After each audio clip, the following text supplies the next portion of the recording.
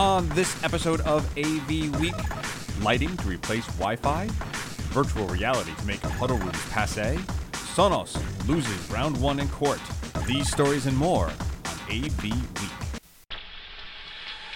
The network for the AV industry. What are you listening to? This is AV. This is AV Nation. This is AV Nation. Ready. AV Week. Performing scan. Week. Online. This is AV Week. AV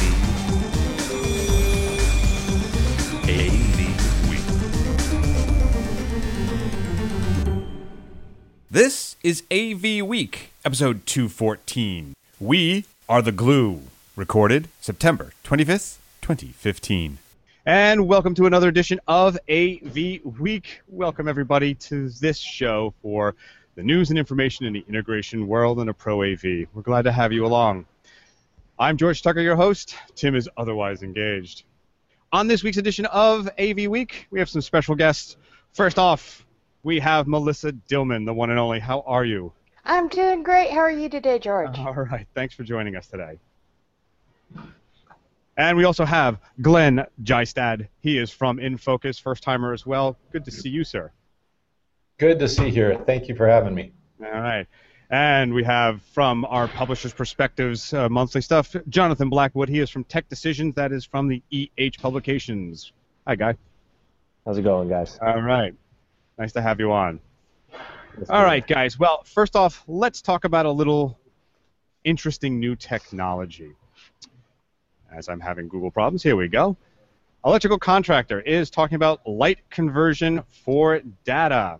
This is called VLC, Visible Light Communications.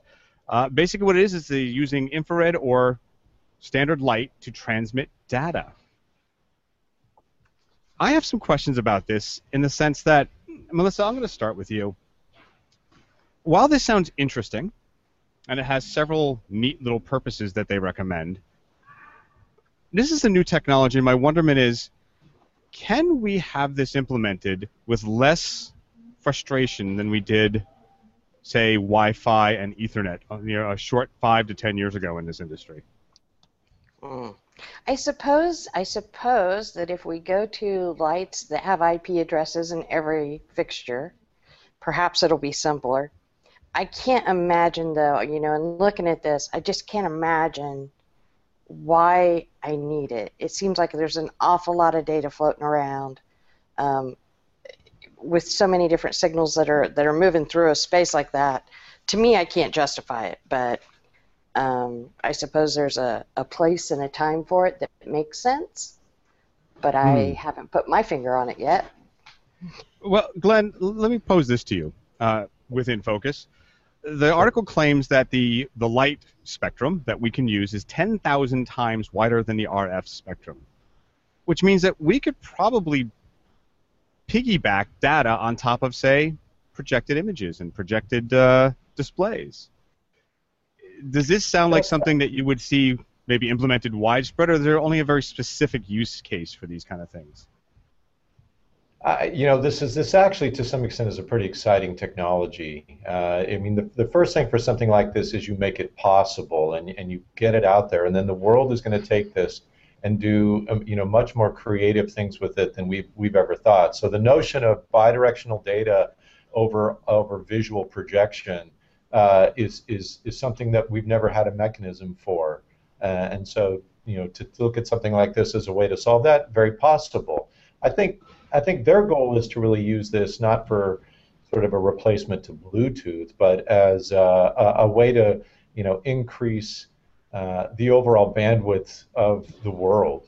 Find other ways to get fat pipes to connect different locations, and so whether it's something in a projection or it's a way that lights up Central Africa, this is an exciting technology. It's years from it having that kind of impact, but giving the industry technological options is an exciting thing in our industry. Go ahead. Yeah, George. I think to me, I've been doing a lot of IoT research, and to me, this is more of a marketing tool, and how I can collect more data on where I'm at in a retail space, or how long I'm spending in a certain area. To put it on top of projection, that could be an interesting use of this technology. Well, and it is so. Jonathan, I send to you because Tech Decision Magazines has an educational sector. It has a corporate type of imprint that you do, right?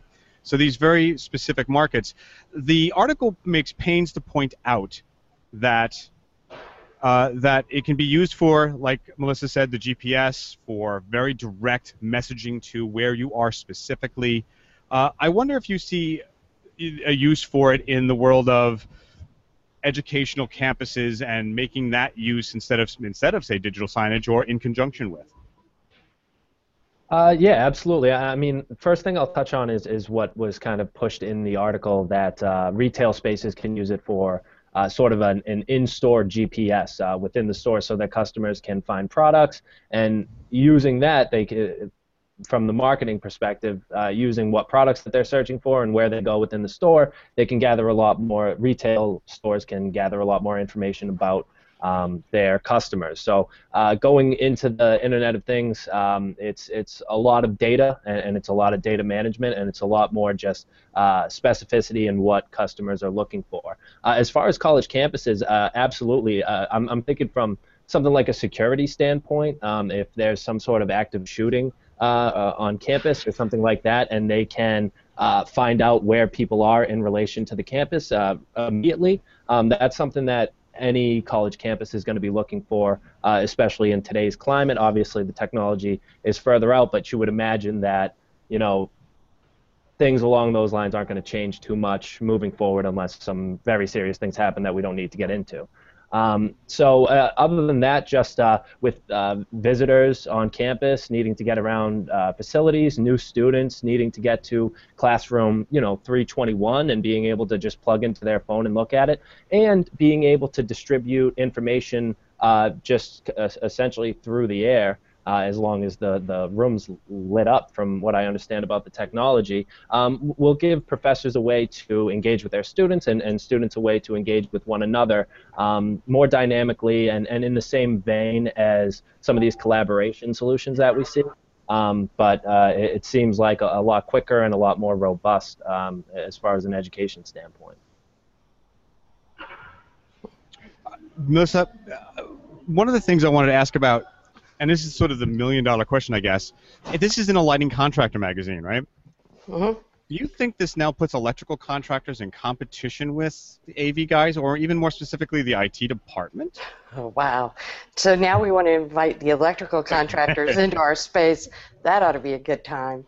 Yeah, I don't know if that necessarily brings them more into our space. I think at the end of the day, you still need the AV guy to take all of this data, to take all of these different signals and make them all come together as one. So maybe they can do the actual install, but I don't know that it's going to be a big threat. If anything, it may be an opportunity for us again to try to be the glue that puts it all back together. I think they're itching for revenge from the years of losing all those light switches. Yeah. To us. I agree. Yeah, and I wanted to ask one more then, and Glenn, I'm going to put this to you. We talk about the fact that we can use this as a transmission replacement. They make mention of this of being, say, transmitting via ultraviolet light or higher end frequencies between buildings or between campuses. Do we think this is maybe a safer option than microwave, or do you see this being feasible? Well, I think it's going to coexist with other kinds of transforms, or directional transforms like microwave. This they may find this to be a more cost-effective way of joining buildings on a campus without digging trenches and running copper, for example. So that may be a way to facilitate substantially higher bandwidth on a campus environment. Microwave may not be the right technology for a campus environment. And when they mentioned it, though, I have to say, all I can see in my head was the old, was the naval ships? I forget what the name of the devices they used to transmit the Morse code via light. I don't know. Just saw some guy up there trying to transmit it, going to shutter.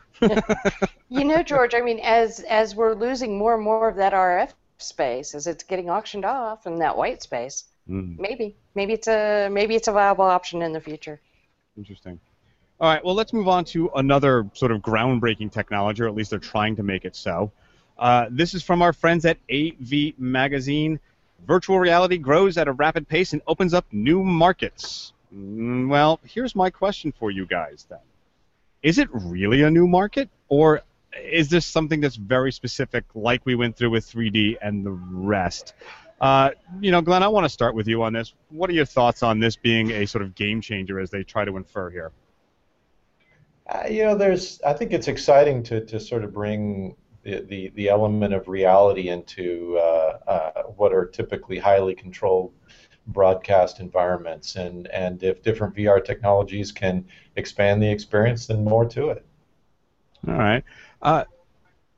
Jonathan, do you see this as something you would cover for your demographic and audience, or is this really just another clickbaity buzzword like 3D and, okay, I'll say IoT can be?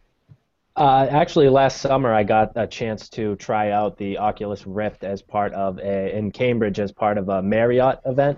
They essentially did some shooting at different locations, and you got into this like pod and put on the headphones, and they warped you to like Hawaii and at a building at the top of London.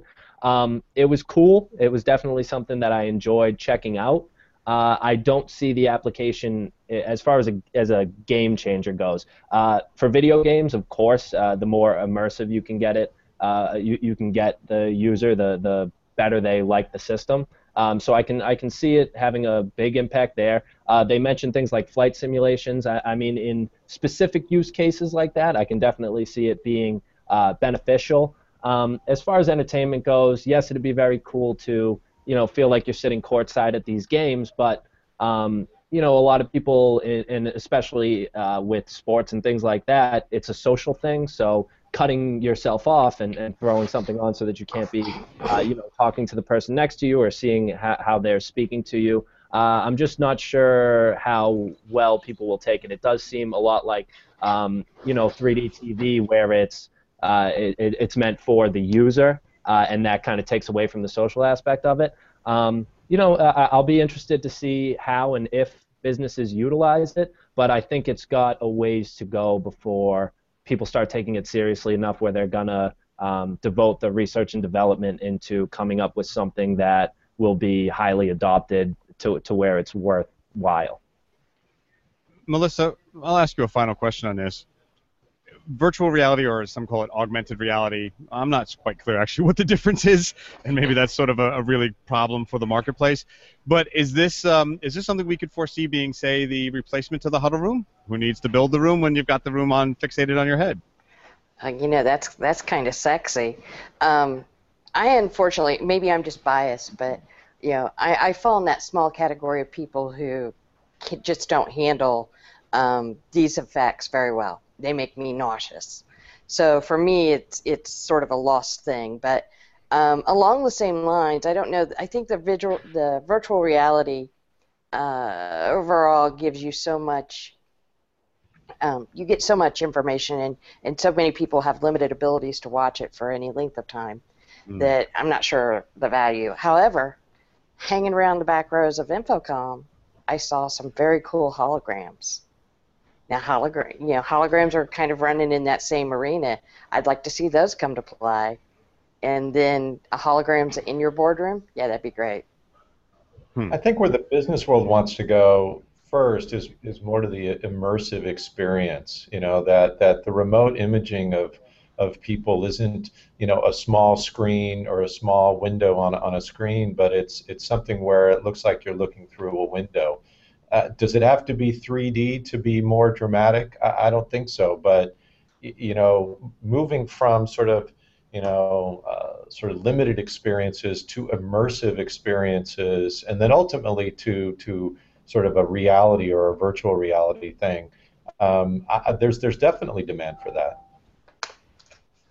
I mean, I've seen videos about graphic artists and things like that using 3D to immerse themselves and to do drawings within 3 dimensions, and that's what I'm talking about specific use cases. I just don't see that, like, replacing the huddle room. I don't see that it is that much more beneficial than just having your screen up there and kind of being in the actual world versus throwing the virtual reality helmet on and being able to see around. It'll be interesting to see how it evolves, but I just think that we've already kind of gotten the norm for the huddle room, and I don't see 3D adding to that. It feels more gimmicky to me. To some extent, we have a cheap version of this, right? It is throw somebody with an iPhone out into the forest, and they join a hangout or a video conference, and just their ability to be mobile and move around, it dramatically changes the group's experience for having somebody being able to connect that's live and in a location. The next step of the remote people actually maybe seeing the picture of that forest surrounding them, that's a pretty exciting step forward too, or something like that. Not exactly what's listed in this article, but a direction for the industry for sure. Interesting. All right. Well, another topic I want to bring up that's similar in vein of does it really matter and what are we really getting with this is Sony and their HDR. So Sony and their HDR, Sony adds HDR to 3 more 4K TVs, and this is from our friends at Twice. And by the way, a great newsletter if none of you have done it, twice.com. I love this site. All right, so HDR, the 3 more 4K TVs. They talk a lot about content from Netflix and others, but nothing from Sony that I see. I'm going to start off with you, Melissa. Is HDR really something we want to see? Is it really a good sort of add-on, or is this just we can do it, so we're going to? HDR, getting into that high dynamic range, I think that's really what people are going to value out of 4K. I think over pixel count, it's more about the quality of the image. And what they're talking about when we move into this high dynamic range is that my shadows are going to be better. So I'll get different. I'm going to get different experiences in the lights and the darks versus what I'm getting right now. So, if I were to watch some of these shows, like, I don't know, Game of Thrones, I've heard it's a good show. The scenes are shot very dark, and I lose a lot of the detail. With HDR, I should be able to capture all that back and make it a better image. So I think that's really what people are looking for, but depending on whose version of it, everybody's doing a little something different in how they're encoding. So, but I do think it's important. Jonathan, is this something where the sort of the end clients, the institutions, are looking at? And is HDR and UHD and 4K, is this vegetable soup a problem? Are we really causing more issues with all of this and not really defining it well enough? Or are they just rolling along and they're getting it? I think that it is like a lot of relatively small add-ons to picture quality in that it's something that when it is the first, it's most likely going to be adopted across the board in one way or another within the next couple of years. And the difference between something with regular dynamic range versus high dynamic range, most companies, for the most part, unless they're showing off products and things like that, if they're just using it for digital signage in the office or they're just using it in a huddle space, they don't need high dynamic range. They don't need that extreme contrast between the lightest light and the darkest dark.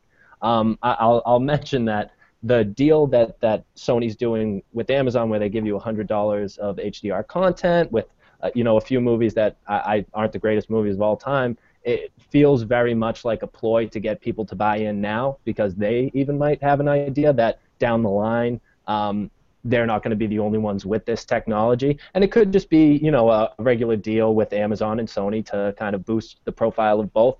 But usually when you see something being given away like that on top of the announcement, it just feels to me like it's maybe not necessarily something that people are going to need. As far as within the corporate realm, I seriously doubt that a company, unless they just have unlimited funds and really money isn't a problem with them in the first place, I don't see them pushing up in price to get HDR in order just to show off their branding a little bit more, with a little bit more darkness and lightness in different spots. So I'd like to see if in a year and a half most TVs don't come with this, and if that's the case, then I guess I was wrong. But right now, I doubt that people are gonna pay premium just to get it.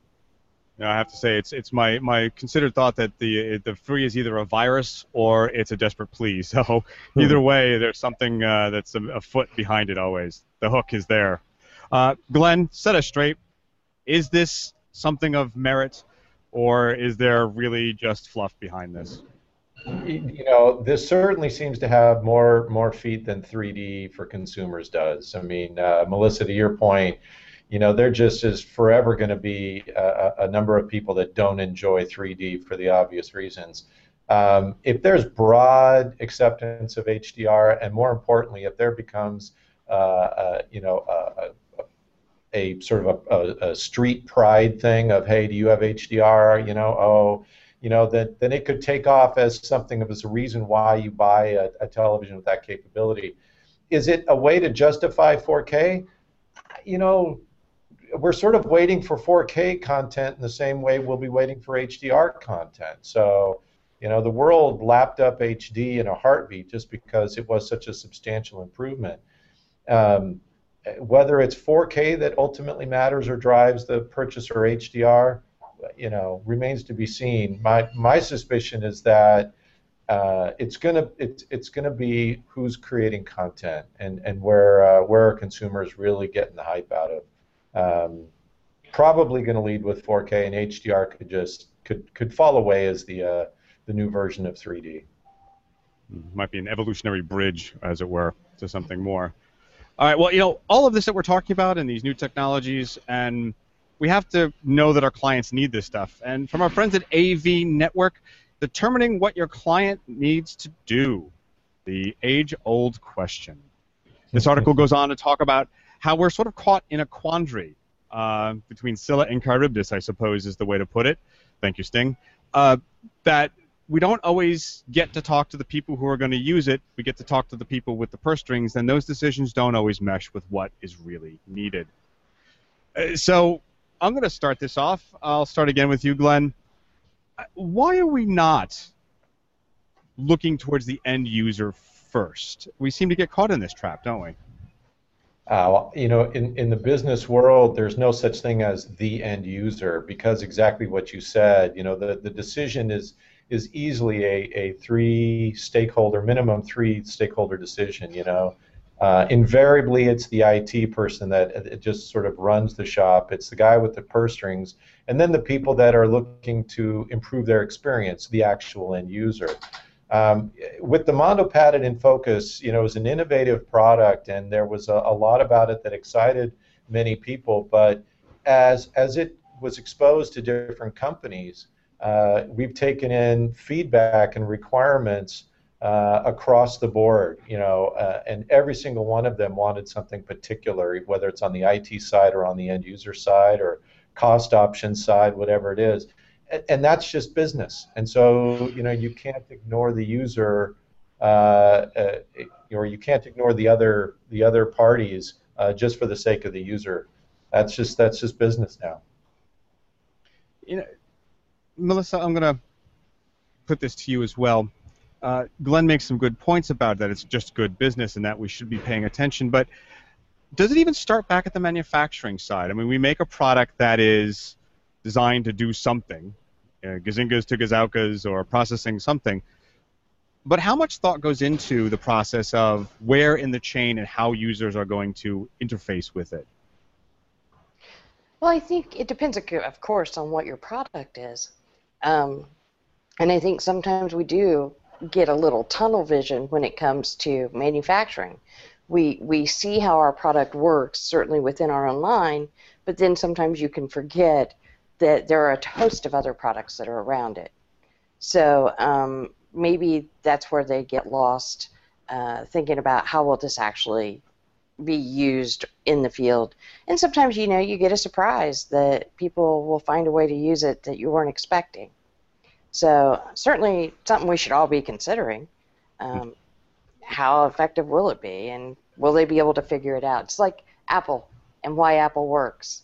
You can pick an Apple device up, it just works. So I think that's what people are looking for. Yeah, and it seems to be, yes, like the Apple example, they have an ecosystem that sort of predicts and can be flexible enough to accommodate that unique use or that odd use, although not always. The whole debate over their stylus and pen. Jonathan, I'm going to throw this one to you. What they're really talking about here is a service economy model in which you are very intimately related to your client from tip to toe. Do you see why? Do you think that this is a process that existed in the integrator world from the beginning, or has the conversion to IT being the decision makers, or the decider in the Bushisms, has exacerbated this at all? I think it depends on who the integrator was. I'm sure that there were, I can't speak to going too far back, but I'm sure that there were always companies that took the end user into account like this.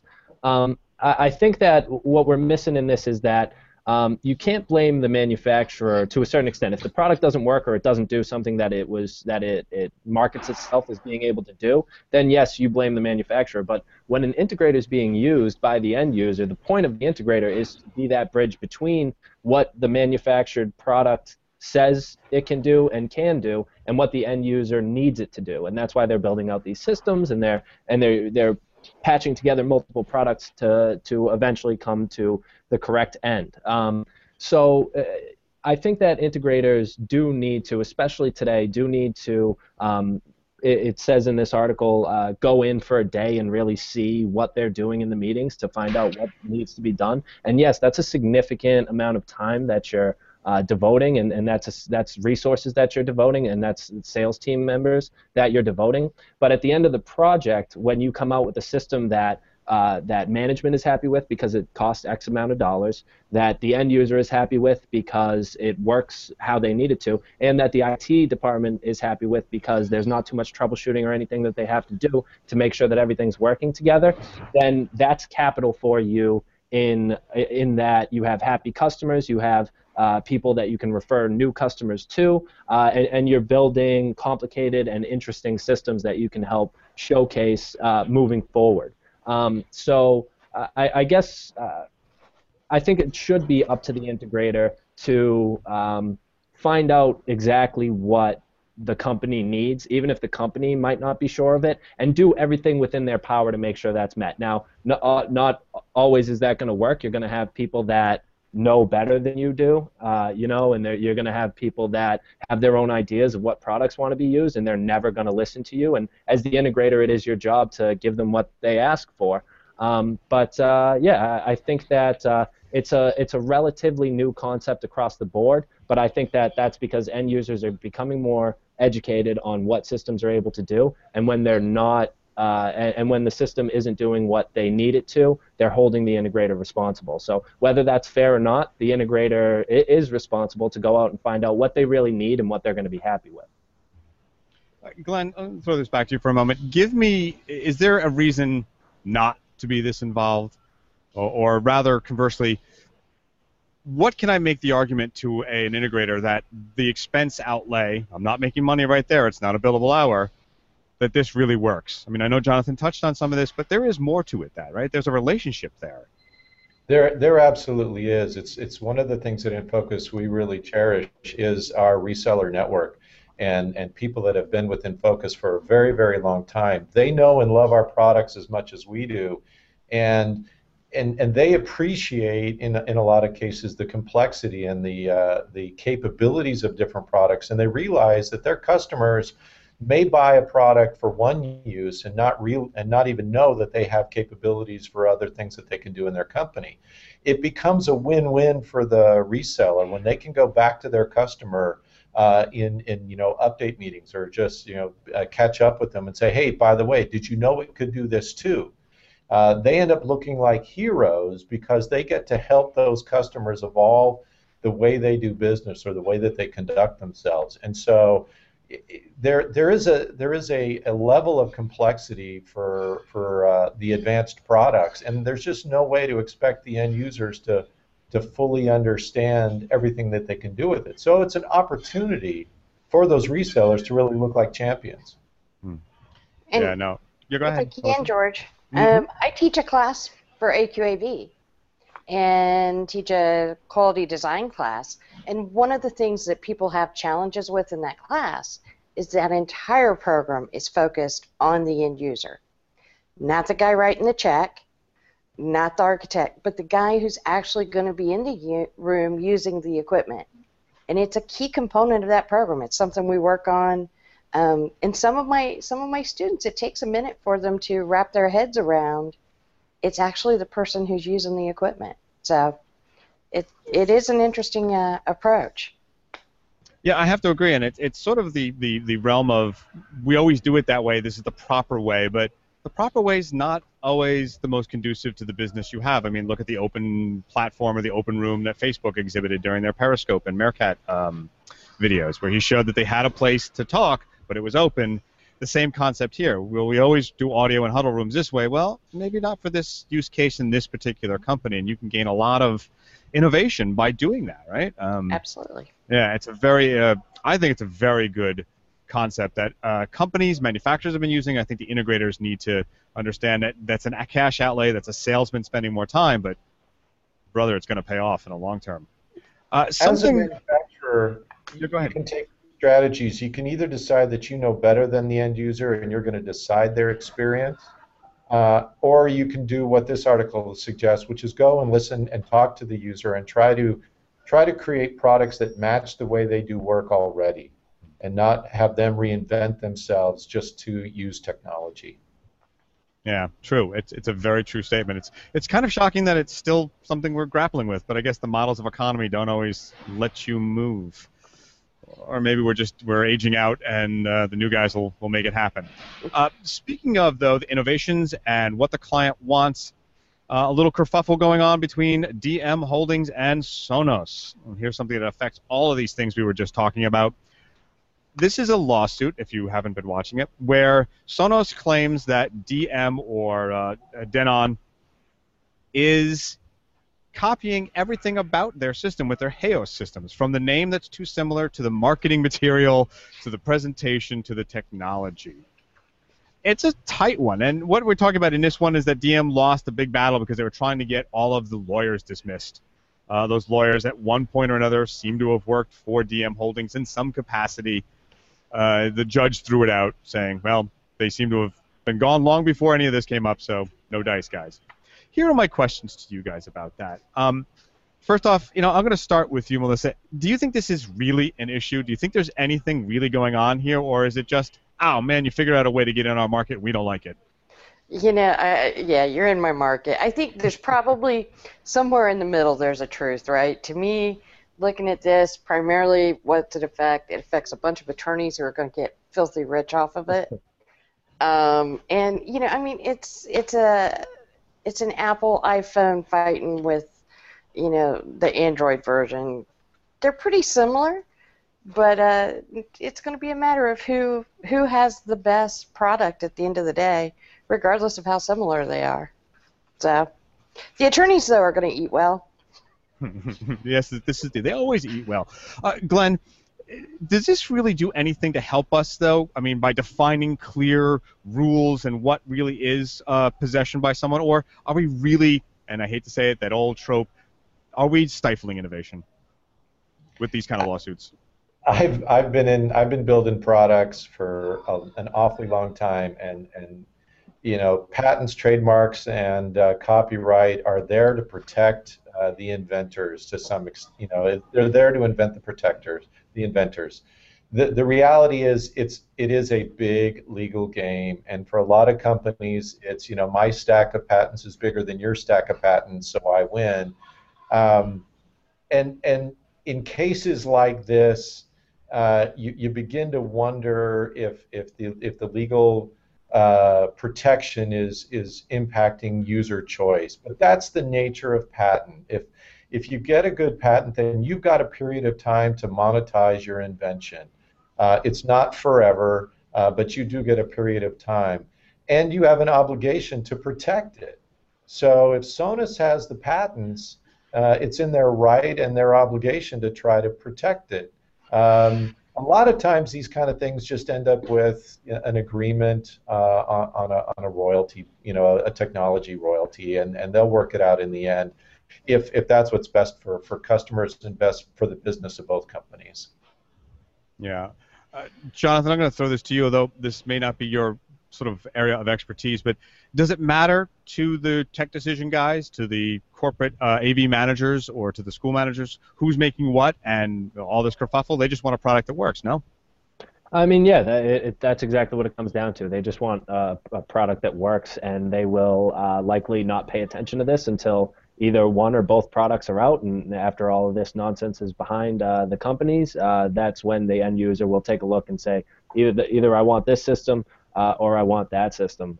Speaking to your point of earlier, it probably does do a bit to stifle creativity, and what I would say, it's not really a problem with these two companies because they're a bit established already, but you worry that a large company with a certain patent could go after a small company in legal and with legal fees bury them underneath them, even if it ends up being unsubstantiated. So that's something definitely to worry about, but as far as the end user goes, they're not paying attention to things until they're released.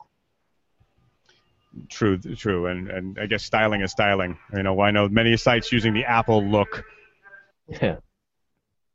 A long time ago, I worked for a company that we did something very innovative, and a very, very large company in the Pacific Northwest decided they would do something similar. And we ultimately won the patent violation or patent infringement case, but it was the end of the company regardless. So, patents are there to try to protect the small guy, but they don't guarantee the small guy gets the business opportunity. It's a war. Yeah, indeed it is. Sorry, I had a little technical glitch there. We'll have to fix that later. So yeah, it's funny because I'm looking at the page, and there is innovation in this industry that I fear that this kind of lawsuit will have a problem with. Specifically, I think, TDG is advertising there, Daniel Kipikash's company, that they could get affected by stuff like this because they're making speakers, and everybody tries to stomp on everybody about some patent they have with some speaker that, in the end, really doesn't turn out to be anything, and we sort of all lose interest because we just want stuff that looks nice and works really well. And I worry about that. Even, I guess, Jeremy Burkhart, who has his new, was it Origins? Acoustic, so there's cool stuff. All right, moving on to something that's kind of interesting, and we don't always cover hardware here, but I found this one a bit intriguing. It is a substitution audio signal for HDMI. It's an odd little box. I know in the Pro AV world, that meaning the world of staging and events, we've done this quite a bit. I know in some school systems you want to be able to override the system or the audio and put it right into the stream rather than have a distributed network of some sort. But this is an odd little box, and I have questions about it. Melissa, I'm going to start with you with this. I have questions that are somewhat technical, and you may or not have an answer to them, but can they really do this with HDCP? And what are they taking up in my chain to do this? Do we even... Yeah, it's an interesting little box, and like you said, this is kind of a pre-show, pre-CDA announcement. So they're leaving us hanging a little bit. I do worry about HDCP. That's going to be an interesting tell on how it can handle that, or what HDCP does when it sees it. Certainly HDCP 2.0, is it compliant or not? Pulling out the audio, there are probably some specific areas this makes sense. There are other boxes I think we can do that with as well, but being that this is a CD announcement, it'll be interesting to see what else they can tell us about it. It's an interesting little box, got a nice price point, so we'll see what else comes to play with it as they release more information. And Glenn, let me put this to you for just a second. Not accusing this company of anything, but there was in years past a number of small box companies who were making products that skirted the specs of HDMI and HDCP, specifically saying, we don't have to worry about that. Don't worry about it. We just subvert it. is there a danger here in us either A, not being able to get something to a client because that spec won't allow it, or B, a company or an institution not really firming up their spec? I mean, do they let something like this fly if it's actually skirting it, or am I making a mountain out of a molehill? Well, I mean, HTCP is out there to help the content creators trust our technology. As soon as things went digital, the audio video guys were bound and determined, or rather the video guys were bound and determined to make sure that Napster didn't happen to video. And they got all of the major tech players to agree to different protection schemes for the transfer of protected video between different devices. And that's how we ended up with HTCP. So, I suspect that, that there will be those that absolutely want to enforce the veracity of a protected environment and make sure that it doesn't expose their content to pirating. If products like this don't lend towards pirating, but lend towards sort of just a custom local experience like karaoke over a music video or something to that effect. Not that that is HTTP protected, but they may let it slide. I think that you'll see the lawyers, the army of lawyers come after them if they think it's a threat. No, that's certainly true. Lawyers are everywhere. Yes, I wonder. When looking at this, I kind of wonder what it'll do to the EDID chain too. Yes. Is it going to pass it? Is it? What's it going to do in that process as well? Because all that information's already being passed along. How will it affect that? That could be interesting as well. It's a very good point that I didn't even think of. I know I deal with EDID on the DVI side all the time here. Yes, live and event staging people, we still use DVI. Sorry. But yeah, it's a very good question because there's a whole host of issues, and I guess we'll find out at CEDIA whether they have solved them or they just ignore them. But it's a curious one to keep track of, especially as we try to develop stuff. Jonathan, real quick for you, this is just a little throwdown box. Are we looking at, in your side of the world, guys, looking more for systems all incorporated into one, say the ecosystem itself, or are the throwdown boxes the bread and butter of getting things done there? No, I mean, they're looking for systems that do everything together. They're looking for the full ecosystem of things. End users are very much less concerned with the specific hardware that's behind a system than with the overall system and how it works. So I think that this is, it looks like a lot of other things that we've seen in the past, and it's definitely the price point helps out, and that'll help, especially within higher ed and K through 12. Specifically with systems in that space where schools might not have the type of capital that some companies have. It'll be helpful, but for the most part, as long as it works, they're much less concerned with how it works. All right, well, that has to be our last. Let's start that again. Well, that has to be our last article. We have run out of time and a great conversation. The time flies when you have people who really know what they're talking about and really love to discuss this stuff. I want to thank our guests. First off, Melissa Dillman. She's from Kramer, and she is from home today. Thank you so much for joining us. Thank you for having me, George. Where can they find out more about you and the company you work for? Well, you can always find us at www.kramerus.com, or you can talk to me on Twitter at Melissa Dillman. There you go. I also want to thank first-timer Glenn Jystad. Thank you so much, sir, for coming on. Great conversation with you. Hey, thanks for having me on. As you know, in focus, the proud father of the MondoPad product out there, we're happy to include that in any discussion of AV. Thank you. And where can they find out more about you and those products? Well, certainly infocus.com. We have all of our products and all the information there. I'm available on Twitter at @GJystad. Very cool. And, of course, another first-timer for us, Jonathan Blackwood. He's from Tech Decisions, NEH Publications. Sir, thank you very much for joining us today. Thanks for having me, guys. I had a blast. Where can they find out more about you and Tech Decisions? Yeah, Tech Decisions has 4 verticals that are tailored toward the end user. So corporatetechdecisions.com, higheredtechdecisions.com, K through 12, K-12techdecisions.com, and worshiptechdecisions.com, and you can find me on Twitter at corporatetd. Yes, and they're all very fine publications, and not just because they publish some of my work. This is a production of AV Nation. It is a network built by you and me working AV professionals. You can see this and many more AV-centric shows at avnationtv.com.